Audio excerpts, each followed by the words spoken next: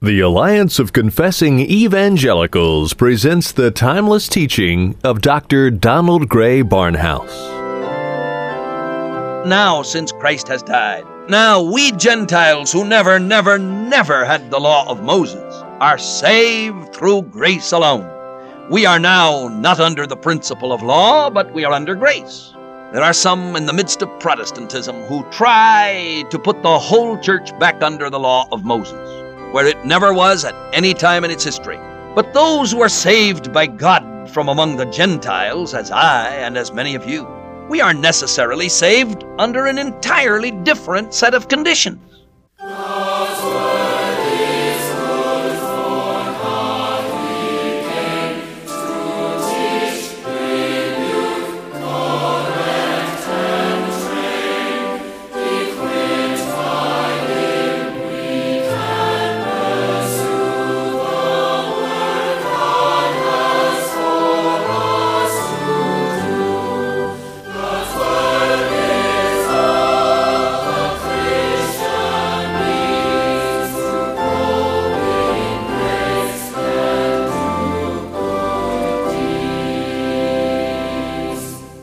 Over a half a century ago, the late Dr. Donald Gray Barnhouse, then pastor of 10th Presbyterian Church in Philadelphia, saw the need to spread God's Word beyond the hearing of his local congregation. He started the radio outreach which has become known as Dr. Barnhouse and the Bible. The application of God's Word as taught by Dr. Barnhouse is as relevant today as when he first taught over the radio airwaves decades ago. The message we'll be featuring on today's edition of Dr. Barnhouse and the Bible is entitled Free from the Law. Many times a football team will dominate for 3 quarters and seem to have the game well in hand. Suddenly, the other team rallies late in the 4th quarter and wins an unlikely victory. Many times we may appear to be dominated and defeated in our battle against sin, but the Bible declares that sin shall not have dominion over the believer. How can you be confident of ultimate victory over sin and death? The scripture text for this edition of Dr. Barnhouse and the Bible, Romans chapter 6, and we focus on verse 14. Here again is Dr. Donald Gray Barnhouse with a message entitled, Free from the Law. Through the Lord Jesus Christ we come unto thee, our Father and our God, and in the Holy Spirit. We thank thee for thyself, for thou art our God, and there is none like unto thee, the God and Father of our Lord Jesus Christ. Through faith in the grace which thou hast provided for us in the Savior, we have been accepted in him, thy beloved, and can come to thee with holy boldness by the way that thou hast opened on Calvary. It is thus we come, asking that thou shalt bless the word in this hour to every listening heart. We ask it in the name and for the sake of our Lord Jesus Christ. Amen. Our text at this time continues in our study of the book of Romans, reaching at the present time Romans 6:14, where we read, For sin shall not have dominion over you, for ye are not under the law, but under grace. Now, this would be a great text if it said merely that sin need not have dominion over us. That in itself would be a glorious prospect, for us to realize that such provision had been made for us in the eternal plan of God's love, and that there was a possibility of triumph in the life of the Christian. But our text says something far greater than this.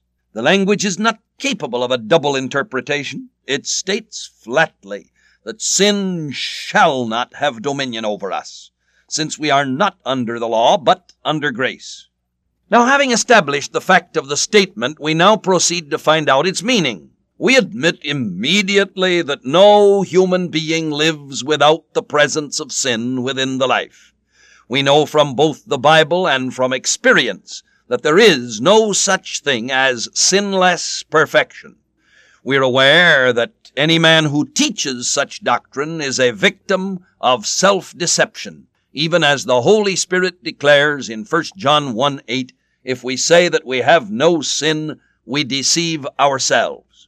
Perhaps I can illustrate the true meaning by an example from a well-known athletic event and the rules governing it.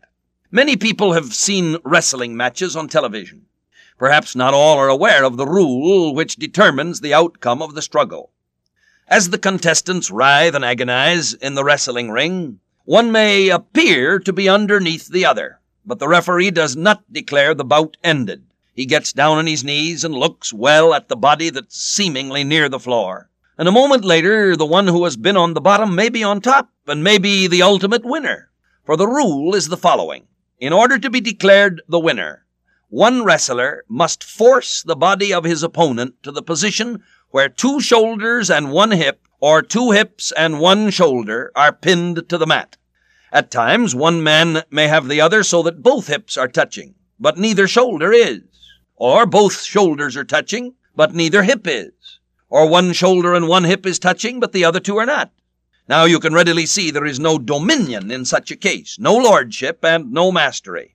Now I'm sure that any honest believer in the Lord Jesus Christ will accept the fact that there have been times when he has been grievously thrown and even sorely wounded, even as one wrestler may seize the other and throw him over his shoulder in a mighty crash. But there is no mastery. The believer does not relax and allow sin to lord it over him completely, and there is for him a position of triumph into which he enters. If final proof were needed that this verse does not teach the complete eradication of the old Adamic nature, it would lie in the juxtaposition of this verse with the one in the preceding paragraph of our text. For here in verse 14, it says, sin shall not have dominion over you. But just 2 verses before, it says, let not sin therefore reign in your mortal body. Now, if sin's presence were completely banished from the life of believer, it would be fruitless to say, let not sin therefore reign in your mortal body.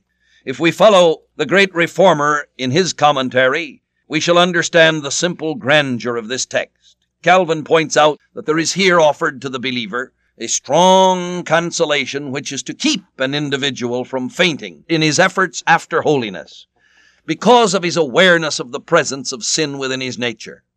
You see, the Christian has been exhorted to devote all his faculties to God as instruments of righteousness, but he knows that he still has within him the corrupt ruins of his fallen nature, and he can go forward only as a lame man walks.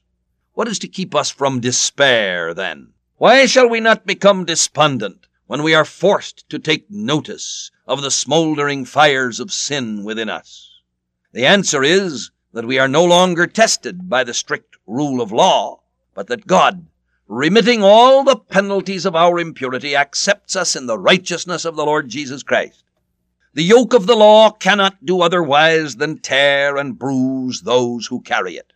It hence follows that the faithful must flee to Christ and implore him to be the defender of their freedom. And as such, the Lord exhibits himself.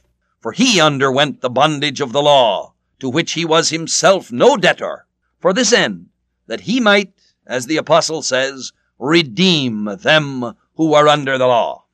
The progress of the Christian, therefore, will be like that of the noble warriors of Gideon, who are described in one of the most touching phrases of the Old Testament. Gideon had been victorious with his little band of 300 chosen over the army of the enemies of Midian.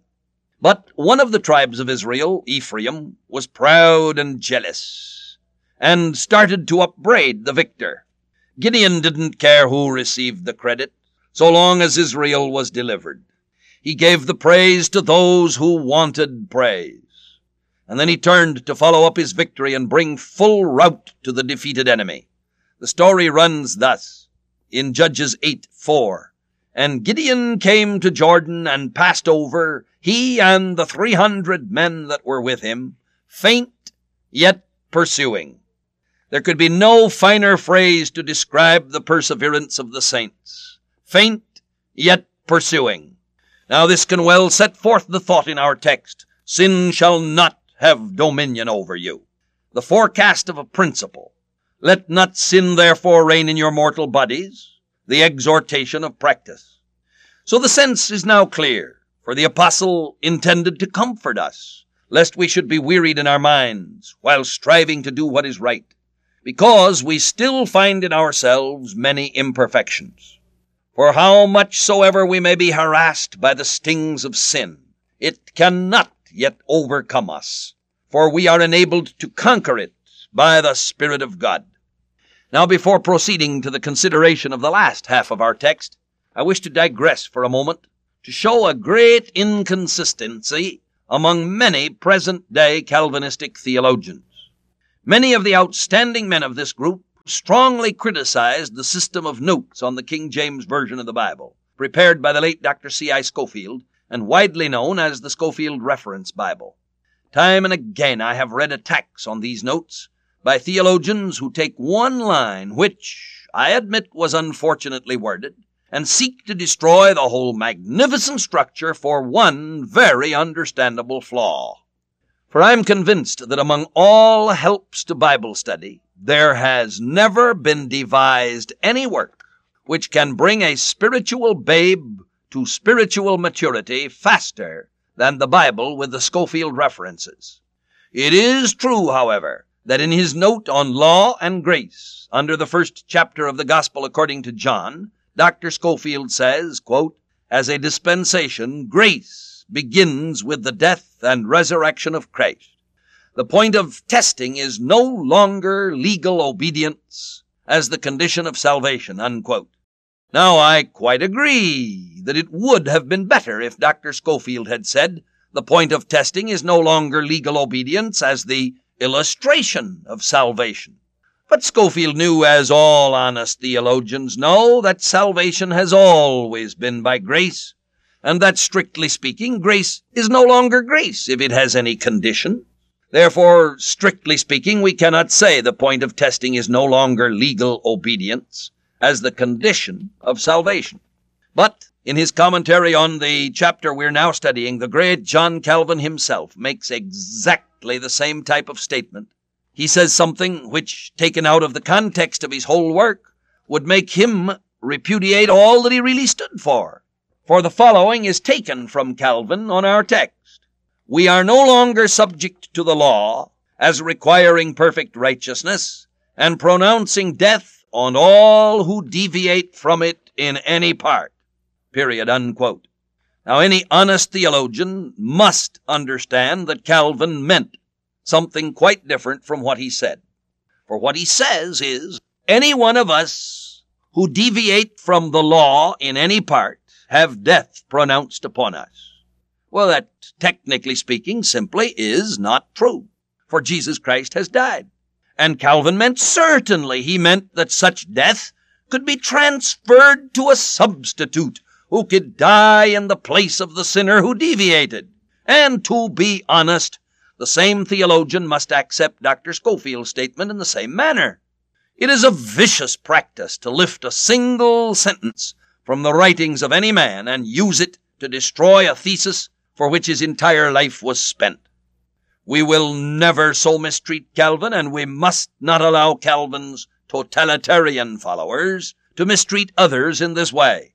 And we now proceed to the last half of our text. It is to be noted that both halves are introduced by the word for, F-O-R.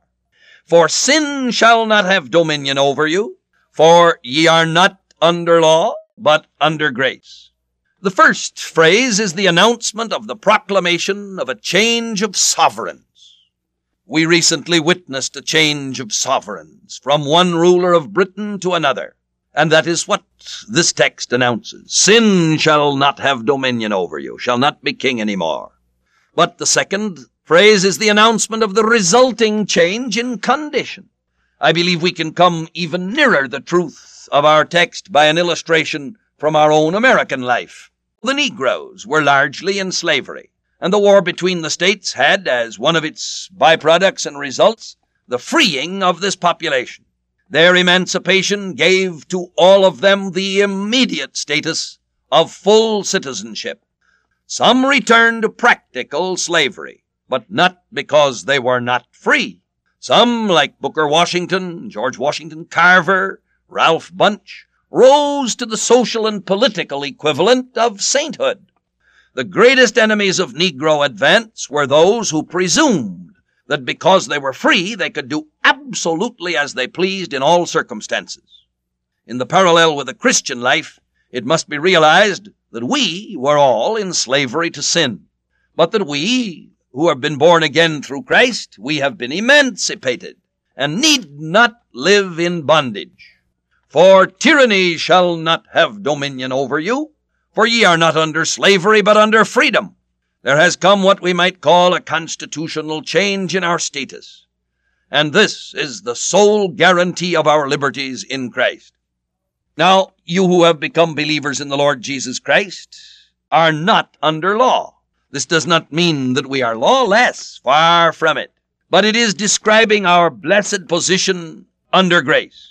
Just as a Negro could never rise to any heights whatsoever, so long as he was living under a regime that was slavery, so the Christian can rise to no spiritual heights whatsoever, so long as he is living under a regime that is legalism.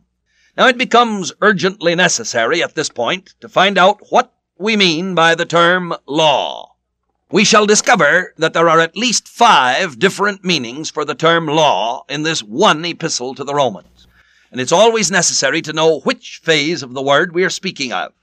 First, the term in its widest sense means the whole legal principle, law as applied to any man. Any law applied to any man, Jew or Gentile. If the term were used in this sense only, it would include freedom from the Roman law, and would include lawlessness in those who are not Christians. Then in the second place, the term law, especially when used with the article and called the law, is a Jewish term, and refers to the law given by God through Moses. This use of the word gives rise to a third meaning, which is rather a subdivision of the second. For the law may refer in general, our second definition, to the whole body of law given through Moses, or, our third definition, to that part of the law which we sometimes call the ordinances, including the dietary laws, the sanitary laws, and all the rest of the Levitical code as distinguished from the 10 Commandments. And these 2 phases are sometimes distinguished by the terms moral law and ceremonial law. The 4th and 5th applications of the term law in this epistle refer to the principles which work within the lives of believers and unbelievers. We find in the 8th chapter reference to the law of the Spirit of life in Christ Jesus. And we discover that this is the principle which the Lord introduces in order to replace the law of sin and death. When we read the epistle to the Romans, we must be very careful to distinguish between these meanings if we're to end up in right thinking instead of in a maze of confusion. Beyond any question, the usage of the phrase law in the text which we are now studying is the first one.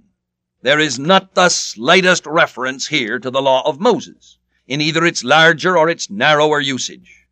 This epistle to the Romans is not one which was addressed to Jews, upon whom the law of Moses might have seemed to have some continuing claim.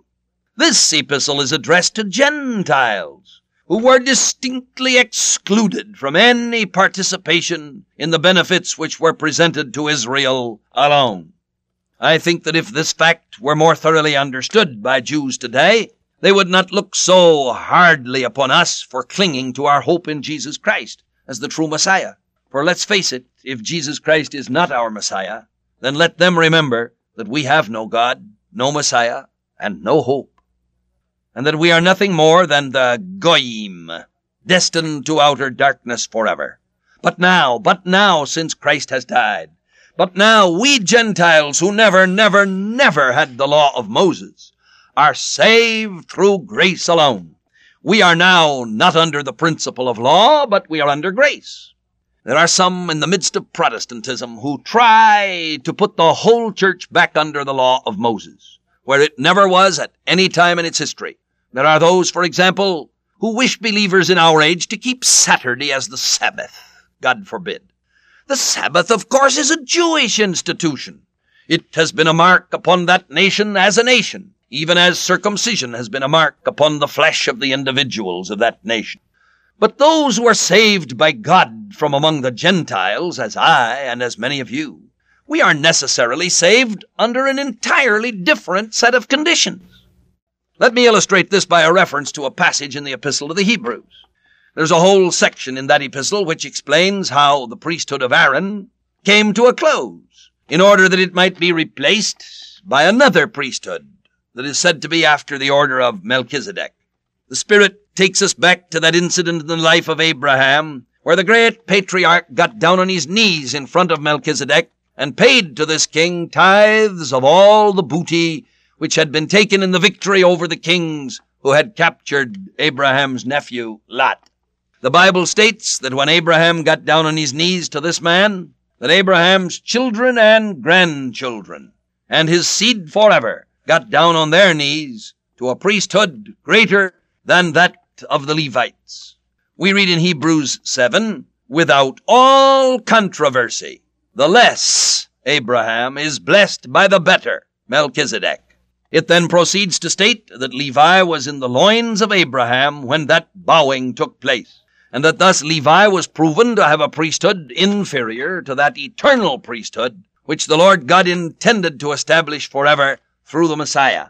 The Holy Spirit then argues that logically, if such a change is made, a change so vast that the entire foundation of a divinely given religion is set aside, there must of necessity be the change in the whole legal structure on which the religion was founded, and the reestablishment of an entirely new set of principles. I can illustrate this by an example. Suppose that a cataclysmic change should take place in the government of the United States. I can imagine a set of circumstances which would bring such a change to pass. Suppose, for instance, that a series of atomic explosions should wreck our great cities, and that which struck the nation's capital should take the President, the Vice President, the Speaker of the House, and most of the members of both houses of the Congress. Constitutionally, there is no method devised for meeting such a situation. We will assume, therefore, for the sake of my illustration, that some man with gifts of leadership takes control, and, little by little, takes the country into a dictatorship. Now, it's evident that there can be no dictatorship if our present Constitution is applied. If, therefore, constitutional government were established under the conditions which I have described, it would mean that there had been the setting aside of our present Constitution and the introduction of an entirely new Constitution on totally different principles. And this is exactly what the Epistle to the Hebrews sets forth. The words used are these in Hebrews 7:12. For the priesthood being changed, there is made of necessity a change also of the law. To paraphrase this in terms of our example from American history, it would be, for the presidency being changed, there is made of necessity a change also of the Constitution. And so we summarize the passage as it illuminates our text in Romans. We Gentiles never were under the law of Moses and never could be. We were therefore in a state of total despair. But God has done something about it, brought in a new constitution, a new covenant, a new breath, in which he himself saw to it that the temple was overthrown, the priesthood destroyed, the blood sacrifice abolished, and the door flung open wide for salvation to all and every member of the human race. And under this new covenant, sin shall not have dominion over the children of this covenant, for our relationship to it is not one of men sworn to obey a set of rules, but our relationship is that of men made free from any rules whatsoever, in order that we may be possessed by the life of the Lord Jesus Christ, who comes to us in grace and gives to us freely what we could never achieve by ourselves. Only now, under the new covenant, do we obtain by a free gift that to which we could never attain by any other means. For within our hearts and lives the Lord Jesus Christ becomes our great high priest, not established by the law of a carnal commandment, as was Levi and his priesthood, but by the power of an endless life, through his resurrection from the dead, and his triumphant seating in the heavenly places at the right hand of God the Father, far above all principalities and powers, so that from thence he can pour down upon us all of the blessings which have become ours in our union with him. There is all our hope. Christ Jesus the Lord, who occupies the double place of being on the throne of God for us, and in our hearts the hope of glory. And we pray thee that our God, that the message may come to many, many hearts this night. We ask in Jesus' name. Amen. Sin shall not have dominion over you if you trust completely in the saving work of Christ. You are not under law, but under grace, because Jesus has purchased your spiritual freedom. We hope you've benefited from today's message by Dr. Barnhouse entitled Free from the Law. You can listen to additional Bible teaching by the late Dr. Donald Gray Barnhouse anytime, anywhere around the globe via the Internet by visiting the Alliance of Confessing Evangelicals website at alliancenet.org. An audio copy of today's teaching is available by calling us toll-free 1-800-488-1888. Today's message again is entitled Free from the Law, or simply request message number R6-30. We'd also like to make available to you a free copy of our booklet entitled More Names of God. What's in a name, wrote Shakespeare. When you study the names of God, you will discover a wealth of riches in the knowledge of Him. In this free booklet, Dr. Barnhouse focuses on 5 of the nearly 400 names of God in Scripture, showing how each name reveals glorious aspects of the Lord's character and attributes. Understanding the names of God will help you know Him better. Ask for your free copy of More Names of God when you call or write.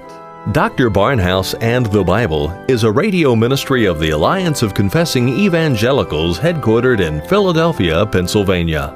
We exist to promote a biblical understanding and worldview. Drawing upon the insight and wisdom of Reformation theologians from decades and even centuries gone by, we seek to provide contemporary Christian teaching materials which will equip believers to understand and meet the challenges and opportunities of our time and place.